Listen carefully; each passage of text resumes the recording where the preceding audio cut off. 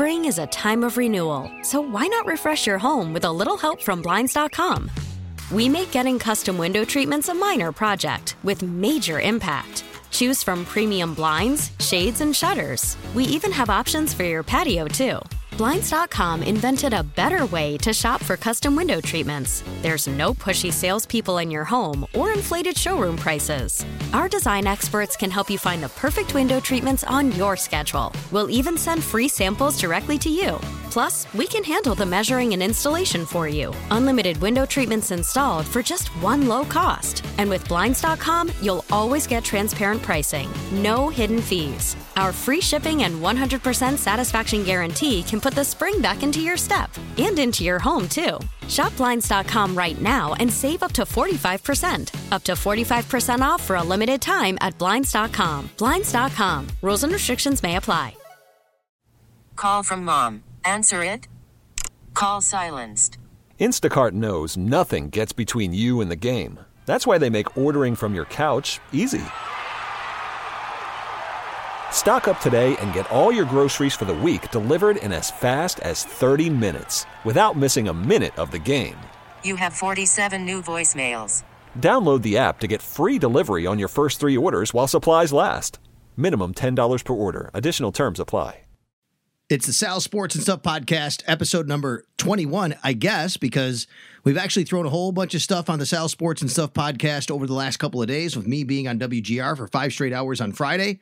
And on Monday, we put every one of those hours and interviews separately into the Sal Sports and Stuff podcast page, on-demand audio at WGR550.com. That's where you can find it, in the Sal Sports and Stuff podcast page. Not true podcasts like I normally give you, like I'm about to right now, but nonetheless, you can still find it there. I'm still going to hold true that this is number 21 just for my own sanity on how to keep track of these things, all right? And I got something really special for you today to take you a little bit back. Now, some of you are going to be like, what? I don't know anything about that. What are you talking about? And some of you are going to be, oh my gosh, like, yeah, I totally remember this, and I was even a part of it. If you remember, maybe just a little over 10 years ago, let's go back to maybe 2007, 2008, somewhere in that area. The Sabres games that were on TV, a lot of you would get together and watch them via an online community and a chat box. And the person who made that possible was a friend of mine from high school who I didn't even know he was doing it when he was first doing it. And then it evolved into not only him doing that, but him casting me on my podcast, which became a video cast on Justin TV and Ustream back in the infancy days of Sal Capaccio being in Mom's basement, when a lot of you would make fun of me. And little did you know that there was an end to the means here, which now we're here doing this kind of podcasting stuff, right?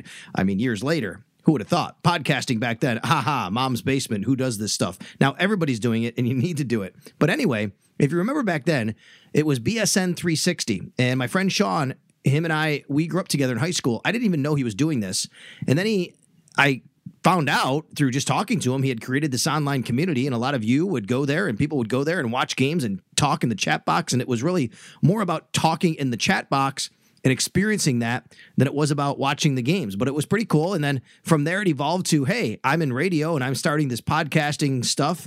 He said, I can video cast you. He did that. Right around the time the Terrell Owens to the Bills story that I broke. And then later on, there was a Bill Cowher being interested, or the Bills being interested in Bill Cowher's story that I went on the air with. That was all video casted because I was doing this weekly video cast from my own home in Florida while he was in Carolina, and he was casting me through his own computer. It was very weird how it was being done, but we made it work, and it was amazing. And I caught up with Sean, who's still a friend of mine to this day. We've known each other for a very long time. And I said, hey, let's talk about that community, what it was like, why you built it back in the day. And we just shared some stories going back into our infancy of doing the video casting and the podcasting and the BSN 360 community. So I reached out to him, said, come on the podcast here, Sal Sports and Stuff.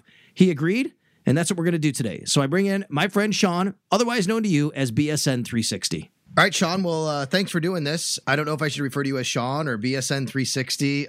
We go back a long way. Some people might not know your real name, but it's good to maybe talk to you now in the flesh and blood after so many people may have just only known you as maybe a virtual robot or something like that for a long time. Well, there's definitely a lot of people that know me as both now. I've actually met some people from the BSN 360 community. In real life, I actually have some friends that I maintain contact with. So Sean's good, and certainly that's how you and I know each other for a while. Absolutely. We'll get into that because, our relationship goes way back even before the BSN 360 days, and I want to talk about that in that community, obviously. But you and I have known each other probably since, 6th, 7th grade, right? I think somewhere in middle school, maybe even before that. But, we go back to high school and used to go to Bills games. We went to playoff games together, I remember the 1990 season, the back-to-back night games where they had those comebacks. We went to one of those games. And I always tell people the funny story is, one of those games, the Raiders game, was on Sunday Night Football, and after the game, it was on TNT, and we saw the TNT set outside at that time, Ralph Wilson Stadium and Rich Stadium, I should say, and I wanted to be on TV, but I had to get elevated, so you put me on your shoulders, and I was on TV, literally like saying hello to people behind the talent on their set, and then the next day we go to school at Cleve Hill, and teachers are like, dude, I saw you on TV last night after the game. That happened because of two things. When I was very young, I used to, my brother would just try to impress his friends. I had just a lot of strength in my legs, so I used to put my brother on my shoulders all the time. Mm-hmm. But then it was kind of amusing. You happen to be pretty easy to lift up as well in college, or high school. So it was kind of funny that worked out. Just hoisted you up, and I do recall that vividly. We had to get you up pretty high to get on the screen there. I know. It was pretty amazing, and I'm glad I didn't do anything stupid. I wasn't inappropriate on the set or anything like that. But people told me for weeks, like, "Hey, I saw you on TV." It was kind of like the first time I'd been on like that kind of platform for television, which. Who knew what it would turn into these days in life for sure. As with lots of people, we go through high school together. We're very close. We're very good friends. I'm still good friends with your family. And, then you don't have contact for a while. You stay in contact. Social media occurs, whether that's through texting on phone or some sort of social media. You keep in contact that way. But, for me, if I remember this right, I had no idea you were doing what you were doing, which is, casting and streaming old Sabres games. And then I happened to call you one day to tell you what I was doing with some podcasting, which I had gotten into. And then you told me what you were doing, and we kind of married the two. So it really became quite interesting how all of that came about, even though we knew each other and we didn't know what each other was doing in that regard. Yeah, at that time I had kind of gotten into my wheelhouse. I had established a bit of a rogue community on a website called JTV or Justin TV, which is now Twitch, I believe. And we had kind of established, back then it was the Wild West. So anybody who could find a broadcast of a hockey game would generally try to mingle together in that area. And JTV had a chat. So if you take the ability to throw on a hockey game on a website and give the ability to chat about that game, that really hadn't existed at that time. So what I was behind was bringing together people that were displaced Buffalonians all across the country that were looking for these streams where they could watch the game. And it had evolved really quite substantially by the time you had found out about us, because we were doing some pretty fun things. You were. Why did you start it? How did all that come about? I originally got interested in the audio visual things that other people were doing. I was fascinated by a guy who was in Middletown, New York, actually, who was broadcasting karaoke from a bar. And the audio quality was CD quality, and the video quality was fantastic. And I'm saying to myself, how on earth can this guy be broadcasting CD quality audio and everybody can watch it and participate in a chat? It was great. If you almost fast forward to now, the coronavirus thing, this was virtual karaoke before we had anything to worry about with the virus and all that. But I was fascinated by it. And there was such a cool community of people that were doing things such as broadcasting with a webcam and a nice microphone set up with music from their own bedrooms. And the community was nice. They would help. And if you had any questions, they would tell you what software to use. So at that time, it's Flash Media Encoder. Once you figure out how to use that, then you can get this high quality audio broadcast. And then the video thing came into play. And long story short, I recall this vividly, a Calgary Flames game. It was just on JTV with the game and chat. And there was about 10,000 people watching. And I said, I need to do that for the Buffalo Sabres. Wow, that's amazing. And I remember, when did Ustream come about? Was that before or after JTV? I think Ustream came along after JTV, but it was definitely in the mix because there was people that would try to do broadcasts of games on Ustream, but it seemed like they were a little bit ahead of their time in making sure that content was removed. And did you, were you the only person doing it? You said that some people tried, but, did you have competition, or were you kind of, from what I remember, you were the only person that was doing something like this? Anybody who talked to me about it would say, oh, I go and watch these games. I'm like, yeah, I know that guy who's doing that kind of stuff. Well, there was a lot of people that were broadcasting however they did it, and there's multiple ways I won't get into, but you could broadcast, you want to get the video screen on and then share that, and the chat would just accompany it. And there were people that were doing mostly Canadian teams that I was aware of. Calgary Flames, come to mind again because they had the most viewers. But if you want to fast forward just slightly, this isn't exactly the question that you asked, but what I started doing was marrying my knowledge of audio and also the video of the coverage of the game.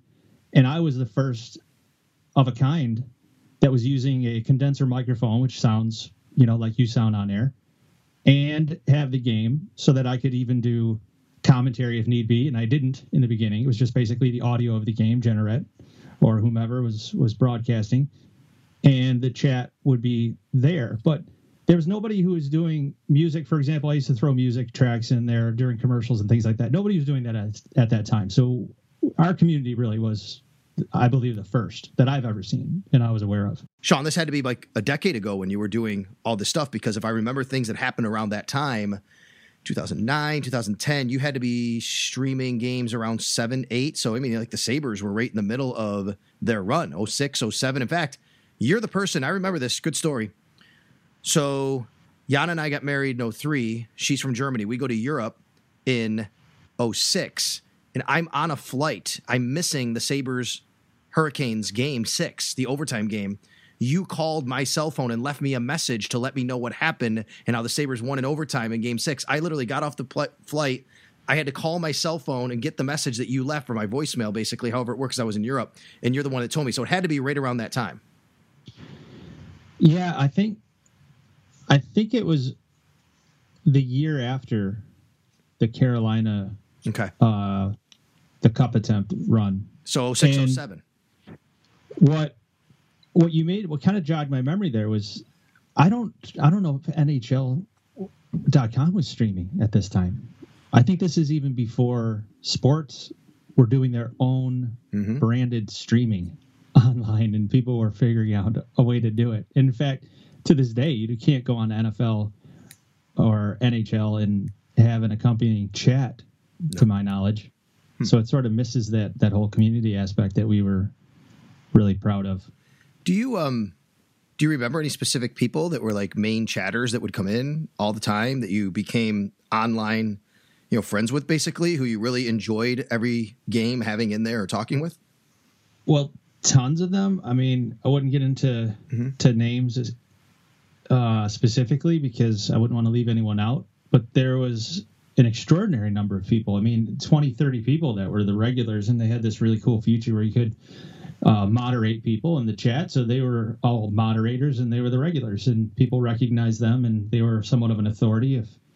If now we didn't ban anybody. I don't want to digress here, but not only were we probably the first in broadcasting games and having chat, but I think I might have been one of the earliest online trolls because once I had the bully pulpit and a microphone to talk to people, it would kind of catch some opposing fans off guard because they would come into this public arena, if you will, where they could chat and watch the game. There'd inevitably be some knock against the city of Buffalo or the people in the room, and then they didn't know, but they would find out real quick.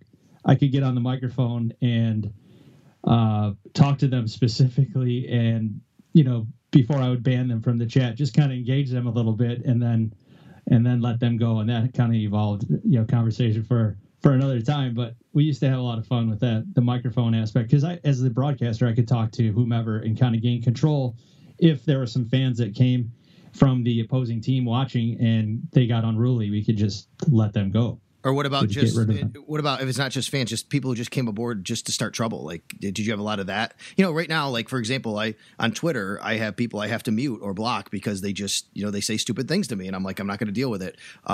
Did that happen? Yeah, absolutely. And that was ahead of its time too. I personally, if I didn't have my own personal fun doing it, I wouldn't have done it. Now, the community was really probably the most important thing to me, because it meant a lot to me to be able to offer an opportunity for everybody to get together. And we talked about this community, a lot. And I'm very proud of it because it brought people together. It had nothing to do with me. But in order to enjoy it myself, I had to have fun with that aspect of when people came in that were trying to be funny and they weren't funny, I could just get on my microphone and say, hey, like, dude, you're not funny. Just say something funny at least. Like, you're just kind of acting like a fool. And if they didn't correct their behavior, we could just, get rid of them. Mm-hmm. Just ban them, mute them, and we didn't hear from them. So I had my fun kind of behind the scenes. It wasn't something that I talked about, but together as a community, if we saw someone behaving poorly, we had ways that we could basically shame them. And it would, in that public shame, it would tell everybody else in the chat, you better behave. And if you're not here to watch the Sabres, at least be respectful. We'll be respectful to you. And it really became something, I don't know, extraordinary in that regard, because it was tame and it was fun, but we didn't keep it so sterile that there wasn't some good jawing back and forth, via the chat window. No, and you said something interesting. The community was the thing. I mean, yeah, you did the games, but honestly, Sean, like, I think lots of people just came to talk to people. They didn't even care what was going on in the game. Like, suddenly, like, oh, hey, Sabres scored. Awesome. Like, you just happened to see it because you're actually more engaged in the chat than you are watching the game. And that was really what it was all about. Yeah, and you kind of jogged my memory. One girl, Jenny, comes to mind. She was in Ireland. She was Irish, from Ireland, who was a Sabres fan. And actually, during that time period, she did took a trip from Ireland to Buffalo because the Sabres were her team. And I had evolved at that point to have interviews with people just like her. And she would come on during an intermission and explain, well, how did she become a Sabres fan? And what was this trip going to be like? And was her husband a Sabres fan? And, how it all evolved. And I could basically have interviews with anybody that I wanted to and use the intermission periods to not only broadcast, what the content was from the locals games, but if it was a stream, let's say, from our opposing TV studios, and we didn't want to listen to the intermission, then we would interject some pre-recorded material, which I guess at that point was a podcast. Yeah, hey, you interviewed me a couple of times if I remember right, and absolutely, I remember being a part of that. What about? Did you ever get? I don't think I've ever asked you this question. Did you ever get any blowback? Like teams, leagues, anything ever happen? You ever get in a sticky situation? Well, when I refer to it as the Wild Wild West, it really was the Wild Wild West, because now we are all familiar with, or at least most people are familiar with the DCMA statutes and all that, the digital copyright laws.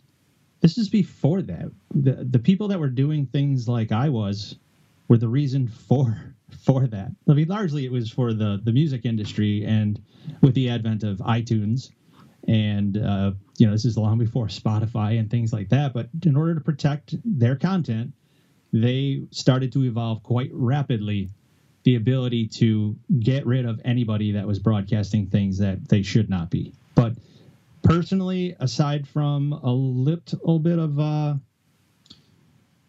I wouldn't say like they were credible threats, but you always had the parent company like Justin TV, the owners of that group, would reach out to you and basically say, hey, you shouldn't be doing what you're doing, so stop it. And JTV was really, really just wild at that time. They didn't even understand what kind of rules that they had to to prevent before people were doing it. And let's be honest, they probably they may have to tell you that, but they actually love people coming to their site, so they're getting the numbers. So as much as they're telling you, yeah, you can't do that, it might be like, we really are supposed to tell you not to do it, but we don't mind because you're giving us lots of traffic. Yeah, I can tell you for a fact that without throwing anybody under the bus, and it's changed ownership now, but there were there were important people that contacted me on the positive end that would sort of whisper, hey, you didn't hear this from me, but we like what you're doing. But we got to do what we have to do on our side too. Yep. So let's just work together. And if something happens to your channel, you just have to maybe make another one, you know? And that became something, again, as we evolved, we had to jump around from place to place to kind of stay ahead of the law. I mean, it's the same thing now. Like you said, like Twitter, if somebody gets banned, they basically start another account. Basically, I found that, like, all of a sudden, like, hey, I got banned, follow me over here now. It's really the same thing. It's just evolved in a totally different manner now.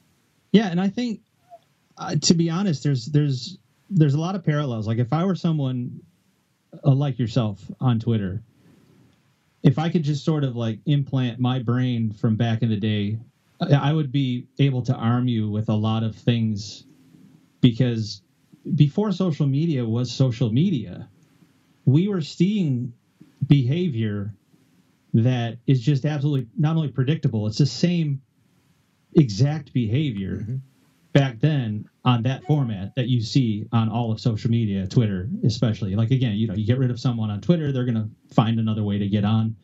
And there's people that are just motivated by this trolling behavior. And when I first heard about trolling, for example, I thought that was such a bad, horrible thing. Who would do this? Why would they want to do it? But if you understand the true nature of what trolling is to a lot of people, the benefit is, if you are not armed. So if you're the talent and you are not armed to understand what they're doing, then they will make fun of you. That's how they win. But if you are armed and you know what they're doing, then they leave you alone. It's kind of like, all right, no, I get it. All right. Haha. And then you move on. But if it's people that don't know that they're trolling you, that's when they laugh at you. That's their goal. No, I totally get it. And that's a different discussion for another day that I could really get into, about how I've had to evolve and, dealing with people like that, and, my job now and what I can and can't do, and what's professional or not professional, and personal, what affects me, what doesn't affect me. It is totally different now than it was when I first started. But at the same time, you go back to those days, that was just new for everybody. We didn't know, like, what is this person? How are they doing this?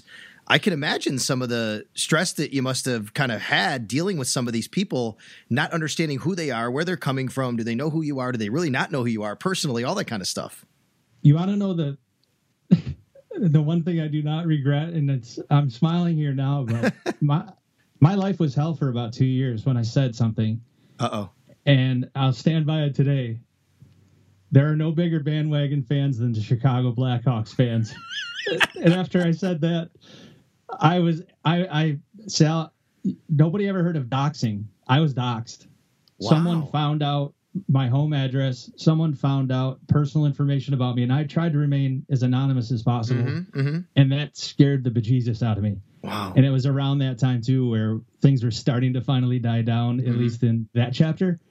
And that was all because I maybe appropriately said that the Chicago Blackhawks fans were bandwagon. Just because some fans got mad at you. Yes, and there were definitely, it wasn't all roses. There was definitely some people that would want to affect bodily harm on me for saying such things. BSN 360, he's my guest here on the Sal Sports and Stuff podcast. We go way back, but a lot of you were around maybe 10, 12 years ago watching some Sabres games through an online community via chat. He was the one that really put that together, and I know a lot of you remember that. So we're chatting about those days and how everything evolved. And I'm the guy that was down in Mom's basement at that time. I was in a little room. I shouldn't say a little room. It was a bedroom, but we had an extra bedroom in the house, my wife and I converted that into a studio, if you will, and didn't really have much as far as, the technological aspects, and we were putting things together and microphones and things like that. But what happened for me was I was podcasting. I was on one of the very first ever podcast networks called mysportsradio.com. And it was a guy named Sam Cooten who started it. And Sam put this whole network together, like you see now with all of these, like whether it's Locked On teams, Locked On Bills, Locked On Browns, whatever, or something Bills Wire, Rams Wire. They had this podcast network, and Sam did this. So I did a podcast, and I called it the Buffalo Stampede. And I also then that evolved into one called NFL Now with a guy named Johnny James, who passed away several years ago, and Johnny Vaughn, I think he went by after a while. I did one called Buffalo Bills Now. Anyway, I find out you're doing this. You find out I'm doing what I'm doing. And we marry the two. And you're like, I can cast you and you can make a video stream of what you're doing. So my podcast kind of becomes a video cast because you said, hey, I can do this. And I'm like, what are you talking about? And that's how I became the guy in Mom's basement that when you turned on, I'm talking about the Bills on Justin TV or Ustream.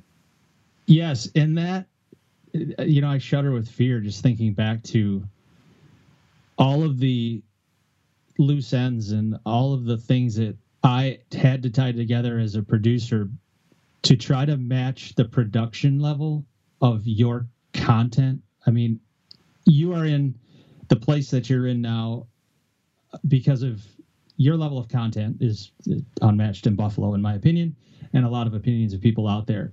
My video abilities and my capabilities to produce this video podcast, the software was just so far lagging behind your talent that I just had sleepless nights trying to figure out how can I just get him on and make this thing perfect, and then try to integrate on the fly graphics and things like that and not make mistakes. And it wasn't perfect, but looking back, you were the first video podcast that I know of at that time. And I think I certainly would have known about it. And then we had the chat box going as well during that time. Yes. What you took from doing the games, you brought over to the video cast, right? So we had the chat box, and that's how I got to know a lot of people. And to this day, Sean, now look, I have 91,000 Twitter followers. I mean, I'm not telling you that just to, puff my chest out. It's amazing. I'm so proud of that. But I will tell you, out of the people that follow me, I get all the time to this day still in 2020, I get people who say, I followed you and chatted with you in your video casting days down in your mom's basement in Florida, which blows me away that people remember that stuff. Yeah. And the evolution is, again, I'm not on air talent. I don't have the ability to talk about the team with any detail, much less to the extent that you do. But I do have the producer's ear and the producer's eye, at least for the online world and back at that time specifically. And I just remember the evolution being so much fun. Again, just trying on my end to do whatever I could to make it truly a unique experience. And I think we had evolved at the end to not only have video podcast live, but also we were integrating live phone calls from people that wanted to call in. Right. Also, you'd have a beat reporter from Cincinnati or whomever call in and be a guest on the show. All that being produced through Charlotte, North Carolina. You're in Florida.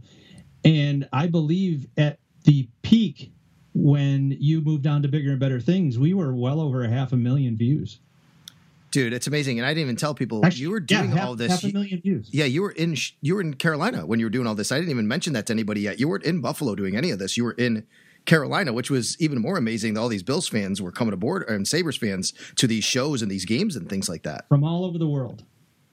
To watch you and a reasonably well-produced production value video podcast. It was pretty remarkable. So in 2009, I get a tip that the Bills are going to sign Terrell Owens. I break the story. That really put me on the national scene, obviously, right? I mean, that's how people really started following me, remember me. A lot of people, some don't even know, they're maybe learning this for the first time, but I'm not telling you the story because of that. But that's kind of what elevated me to be recognized by a lot of people in Buffalo. Well, shortly after that, the following season, I also find out that the Bills, they had just fired Dick Jauron.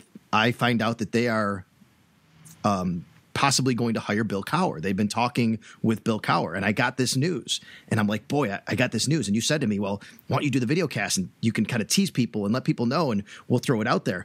It was the most watched one that I'd ever remember that I'm about to give this news. I did not tell anybody what it was. I'm like, I got this breaking news. And everybody's like, this is the guy that broke T.O. He's got something big. And I didn't say what it was.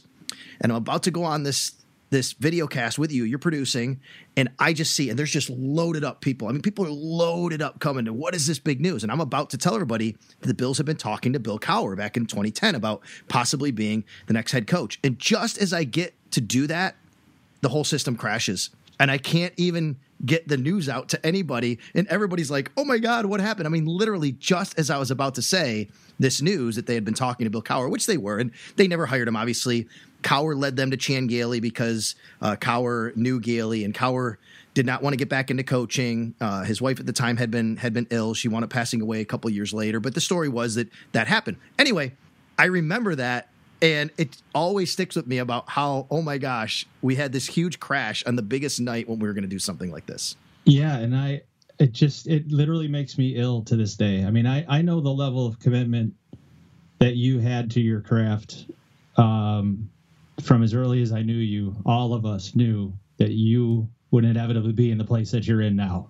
So having that pressure of, again, wanting to match the production value to the level of your content, and let's be candid too, your content was ahead of its time as well. I mean, you're certainly, you're at a great place now. You're where you want to be. You're doing amazing things. And back then you were doing the same amazing things. And I just remember my heart sinking anytime that we had issues. And on that day in particular, I just remember the views. We could see the live view counts, and it was just blowing up. It was incredible. And everybody's like, oh, that's what I get for being in Mom's basement. But luckily, I'd already broken the TO news, so people knew that, I wasn't some fraud or anything. And, they came by. But I do remember what happened, though.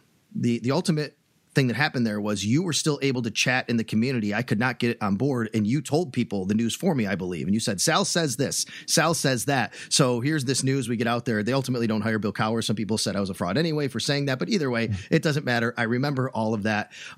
How did it all deteriorate, Sean? Is it because of you? Did you say, I don't want to do this anymore? Or was it just because it just became so much saturated? Did the leagues and the teams and the technology advancement make it more like, hey, people just aren't coming here anymore? Or did life just get in the way? Yeah, it's definitely a commitment, especially if you think of a hockey season. And I had evolved to start incorporating NFL games as well. And the time commitment is a lot, but I wouldn't say that was the factor that caused me to slow down. It was probably, if you think about YouTube now, you know how YouTube has the ability to just remove content at any time? Mm-hmm. The software, the automated software, was evolving to such a degree that they had software that could recognize a hidden bleep or something like that in the software, and it would catch the casts. So you couldn't do it. You would literally be shut down the moment that you started. So what inevitably caused the demise was, again, not the level of time commitment at all. It was just the fact that they really got on their game, and they were preventing any sort of thing like it from happening. And I thought that they might actually evolve to have content where you could have video and a chat, because I thought that was something valuable, but it never came to be, and it was sort of disappointing. But I did continue to do some things in a very private way with passworded, protected third-party sites and things like that, and that became fun too. We had ways of integrating the shout song and things, but that was really for a very intimate group of people, and that went on for some time after that.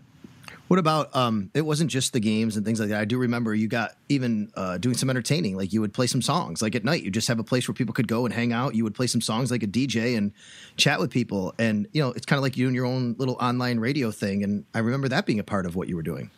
Yeah. What really had, the picture that has to be drawn for people to understand is, I had also moved away from Buffalo. So my friends and family were all still, my family in the same zip code, basically.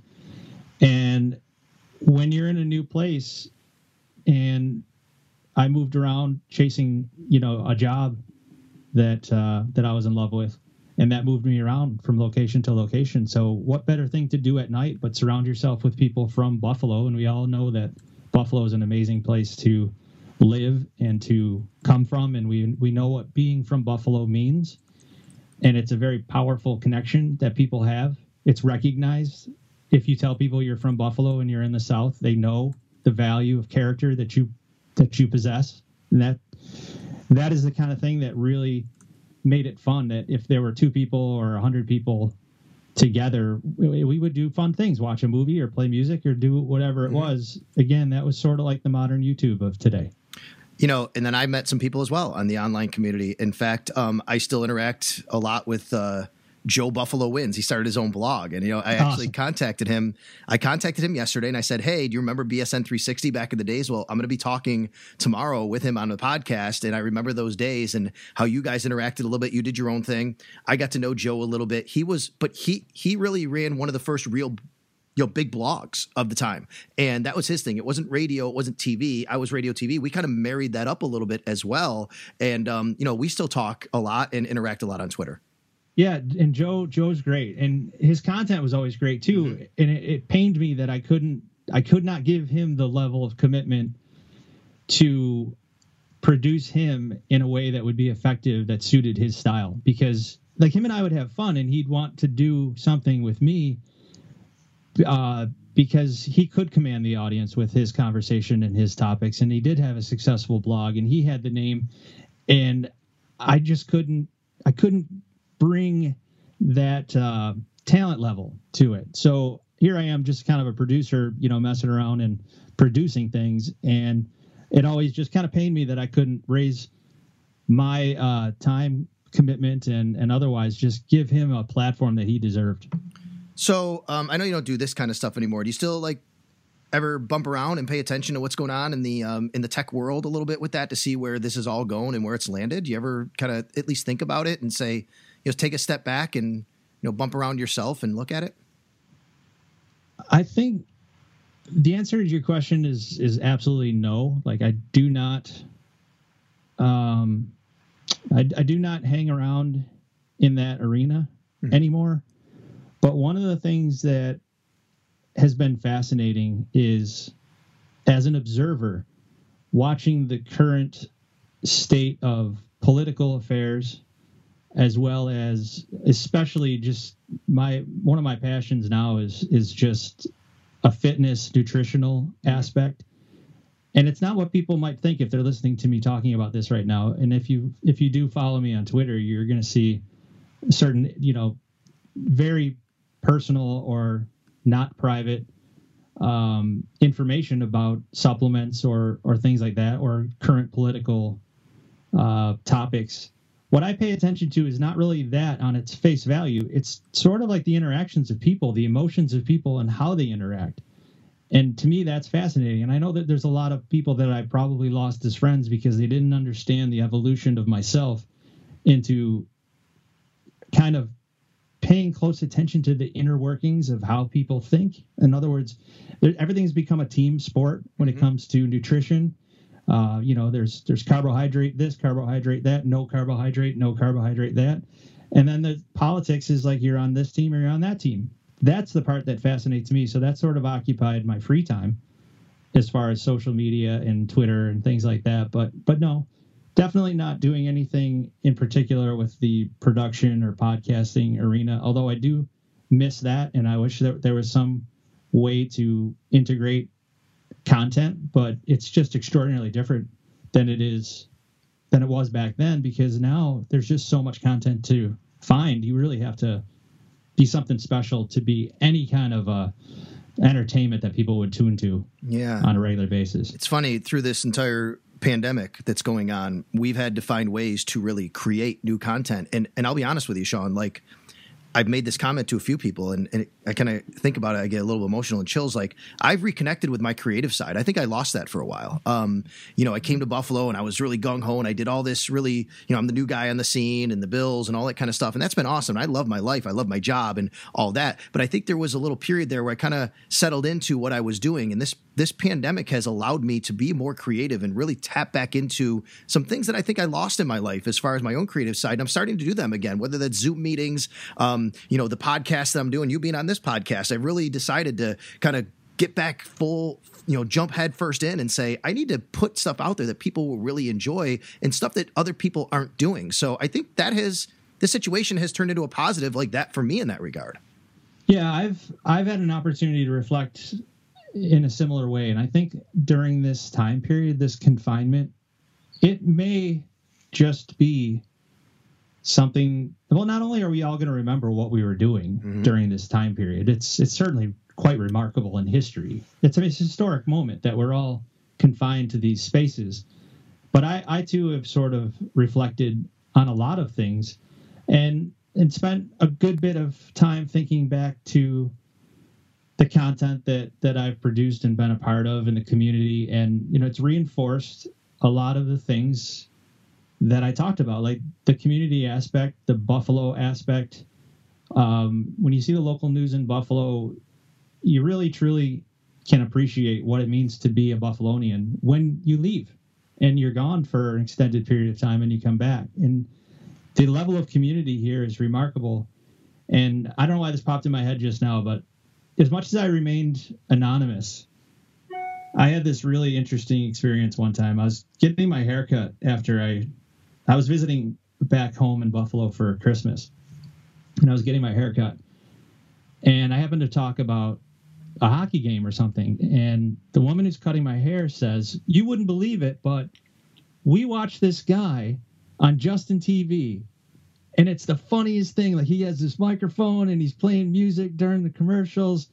And like, it's all of a sudden, like, we can't find him. And then my son, he's like really good with computers. It's like, he'll be able to find him like the next week. We just get a kick out of it. We put it on the big screen and we watch it. And it's so amazing. And I just couldn't help but find myself at that crossroads of, do I want to remain anonymous? Do I want to tell her? Right. And I just remember saying, wow, it sounds like a lot of fun. What's his name? You never told her? I never told her. Oh my gosh. That's amazing. I'm totally the opposite. I'm like, yeah, that's me. That's me. You know what I mean? Like, you and I are just cut from a different cloth. You've enjoyed the behind the scenes stuff and the producer type. I've always been it since know me since we were young. I've always been the guy who needs to be in front of a camera. I mean, you were one of the first people in your family. You had an actual video camera a home video camera. And I remember we would do fake shows and stories, and you would, like, I don't know, edit somehow, and we would make movies in your house. Like, this is literally going back to the 80s and early 90s, maybe, when that stuff just did not happen with normal people in their homes. Yeah, radio's been in my blood in a lot of ways. And I've had, the tentacles of that radio experience have touched a lot of people and pulled a lot of people together. And I think I've always just had like this creative side that maybe at that age was a little bit ahead of its time, because you get this video camera and there's no such thing as video editing without spending an extraordinary amount of money. But I think you just touched on something I've really never thought about. And that is that, I've always had ideas that were a little bit ahead of their time. And it's like the software now makes it so easy that if you and I were to go on YouTube, we could probably make a pretty remarkable thing. The only difference being there'd be so many people doing exactly what we're doing. Now, I've had people contact me, believe it or not, quite a bit, who suggest that there needs to be more content because there's not enough Sabres content. There's not enough alternative points of view. I definitely think there's still an unmet need. So if there's someone out there who's thinking about giving this a whirl, I strongly encourage you to give it a shot, because I know there's a lot of people that are just craving more and more content. I mean, the stuff that people are listening to now is fantastic, and it definitely fills a void. But there are so many unmet needs, so many people that are just looking for something different because they're listening to what they listen to, but then they want to just listen to more. And there's just not enough content, in my opinion. Now, you might tell me, well, it's kind of saturated. I don't know, but a lot of people are telling me that if you have any ability to talk about the Sabres in a meaningful way, and give some contrast to what the mainstream is saying, that there's an opportunity out there. Well, people always like new voices, and and Buffalo's a very traditional market. It's the same people they enjoy, and they're used to a lot of the same people. When a new voice comes on the scene, a lot of times it's like, yeah, you're not like those old curmudgeon people we listen to all the time. They're just always negative, and that happens. That comes with the territory. I've experienced it. I've seen it experience with other people, but I think that what's happening is some of these bigger companies, like my company, for example, radio.com, Entercom, we're always looking for new platforms and new ways, and for example, like we're going to do some things maybe on draft night and, how to interact with people on Facebook Live or something like that. We're doing these Zoom conferences now, myself and other media members. And these are the kinds of things that the companies have kind of taken the initiative of saying, we're going to use our talent in these ways and we're going to push it out there. And I think that's where a little bit of the change has come, where maybe back in the day, the companies were more reluctant, like, come on, who are these rogue people doing this? Then they realized we have the people to do this. Well, let's give them the platform because we can control the content. Yeah, and I listen to sports commentary, and I think that the bigger companies are doing a pretty good job of sort of reaching out and trying new things, because it throws me back to the early days whenever I see even just as simple as a remote, it's different enough, and especially when it's talent driven, and whoever's hosting the remote. I mean, if you go to a remote live broadcast of anything and you're surrounded you're not in a studio anymore, it's got to be different for you, right? It's got to be more fun to actually have the fans around. Yeah, for me, I mean, it is. It's kind of cool. It's when I go places, when I'm asked to go places, first of all, all the time people are like, hey, can you do this? Can you do that? My company will come to me, and I get paid to go to these places just to say hi to people sometimes and talk on the radio for 2 minutes and say that I'm there, which is amazing in its own right. But yeah, if I go to a remote and I have a table set up and I'm talking and I'm on the radio and people come by, it's a different world, you live in than, just doing something in mom's basement, essentially, where you're just like, hey, this is me. Come pay attention to me. I want to tell you about the Bills. Yeah. And I think from a fan perspective, the people, maybe the unmet need is that certain people don't exactly know what they would enjoy. So it sort of sneaks up on them. And I think one of the things that might be the future now, if you want to reflect again back on this coronavirus thing, is things are going to be a lot different when we come out of this. Agreed. And there's going to be a lot of new ideas that you and I can't even fathom and other people can't. And a lot of it might actually, I mean, with the boom of the companies like Zoom and others doing the video casting, and you've mentioned it, the sky's the limit. We might actually revert back a few years into a time when things were a little bit simpler and people started to slow down their lives and not be so distracted and get back to important, engaging content and the things that matter, especially family. Yeah. And Sean, I'll tell you, it's funny you say that. I have said to people on the air that exactly what you said is right. I think you wait maybe 3 years from now, there's going to be some really popular person or people doing some things, and you're going to say, oh, when they got their start?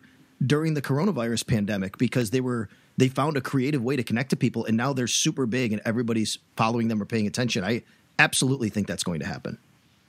Yeah, and this isn't sports related in any way, shape, or form, unless you're looking to break into something. But I think in general, people with their careers, take a moment, think about how this is like a great shuffle of the deck.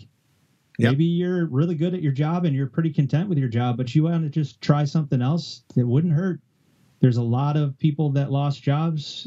They'll get jobs, and there'll be different jobs, and a lot of them will be happy. Some will be disappointed, but those people that are disappointed will find other jobs. And there's going to be this time period when we get back and the economy gets back. People might just be able to find and get a job that they couldn't have possibly dreamed of as a result of this great shuffling of this deck of cards and employment and corporations that will be looking for people to replace people that have moved on and gone elsewhere. It's kind of like the ultimate taking lemons and making lemonade. If you're out there thinking that there's something that you wanted to try, something you wanted to do, now's the time. This is unprecedented. Nothing like this has ever happened, and maybe and hopefully will not happen again. But in our lifetimes, we haven't had something like this. No. And just to wrap this thing up, because we're doing a podcast here, like the podcasts are popular now. And I remember it's kind of like when you go back and you watch like Bryant Gumbel, there's an old YouTube clip of him saying, what is the internet? Like, what is that thing? Like, yeah, right. And then there's people who say there's a Twitter account called Old Takes Exposed, which is great. And it goes back and finds things people said that like were totally wrong. And they tweeted out some things about the iPhone the other day where people were like, what is this iPhone? Like, come on, who's ever going to do this? Well, podcasting reminds me of that. When I first started podcasting, when Sam Cooten, circling it back, came up with his idea and had this network, that's when people are like, what is a podcast? That's stupid. Like a guy in mom's basement. And now look what we're doing, Sean. Like everybody's podcasting. You're a part of this podcast. It's huge. If you don't have a podcast, you're kind of nobody in the electronic media world these days. And that's really what this whole thing has become, is how you consume content. But people didn't realize how big these things would get. I have one question for you. Mm-hmm. And using your own personal gravitation towards sports. Are you witnessing with your son and with your family and your neighborhood and others that you talk to that this could actually, let me ask you in a very generic way. Do you see the sports, local community sports and participation landscape changing? Because what are kids doing right now? Are they going outside? Are they in their yard with dad throwing the ball around with mom? Well, I'm trying to with Max, and I just taught him how to play bocce the other day. We went outside and played bocce down at the end of the street here, in a grassy area, and we're doing that. And we try to get outside. And when this thing started, we went to Delaware Park a few times, brought his lacrosse stick, brought baseball bat and ball. We would throw. It's tougher now. There's even more restrictions going on. We were just out this morning throwing the football around. But I do think about that, which is, I'm trying to keep him active. I'm trying to keep him, on point, if you will, doing the things he normally would do, just in a different setting, where I don't think a lot of kids necessarily will be able to do that. There might not be a lacrosse season. There might not be a little league season. And that's a whole season of these kids in their formative years not doing this. So I hope that, some way, shape, or form, someone in their family, their friends finds a way for them to do that. But I'm fortunate. He's been receptive to me saying, hey, let's go outside. Let's do this. And I do think it's going to change. We'll see how it evolves, how it changes. I hope, Sean, but I fear this is going to happen. I hope it doesn't, that there's going to be a segment of kids that just don't play a sport maybe because they get a year off and go, oh, I found something else that I enjoy, which is fine if they find something else that they love. But, I hope that the numbers don't dwindle because they steered another direction because they lost out on a season. Yeah, very well said. Thanks for doing this, man. I appreciate it. It's been really fun. I hope that people got a good glimpse into what it was like back in that time and why you did what you did, and maybe brought back some really cool memories for them. It's been a blast, Sal. And honestly, I don't think many people really can wrap their heads around how ahead of its time we were and how ahead of its time you were. And I think this paints a picture of the evolution in a way like most people will have never heard, of how you get from podcasting to being on your home station that you grew up listening to, in the case of yourself and myself. And now you're it, and you're where you are. And that evolution was not easy. And it had its bumps along the way, but here you are. BSN 360. Hope you enjoyed that. Hope you enjoyed the Sal Sports and Stuff podcast, and come back for more. You can always find me on iTunes, Stitcher, Google Play, wherever you podcast. Go to the iTunes store. Make sure you subscribe through WGR550.com. Either way, anytime a new episode drops, you'll be the first to know, and you can listen to it. Thanks for joining me. Spring is a time of renewal, so why not refresh your home with a little help from Blinds.com? We make getting custom window treatments a minor project with major impact. Choose from premium blinds, shades, and shutters. We even have options for your patio, too. Blinds.com invented a better way to shop for custom window treatments. There's no pushy salespeople in your home or inflated showroom prices. Our design experts can help you find the perfect window treatments on your schedule. We'll even send free samples directly to you. Plus, we can handle the measuring and installation for you. Unlimited window treatments installed for just one low cost. And with Blinds.com, you'll always get transparent pricing. No hidden fees. Our free shipping and 100% satisfaction guarantee can put the spring back into your step and into your home, too. Shop Blinds.com right now and save up to 45%. Up to 45% off for a limited time at Blinds.com. Blinds.com. Rules and restrictions may apply.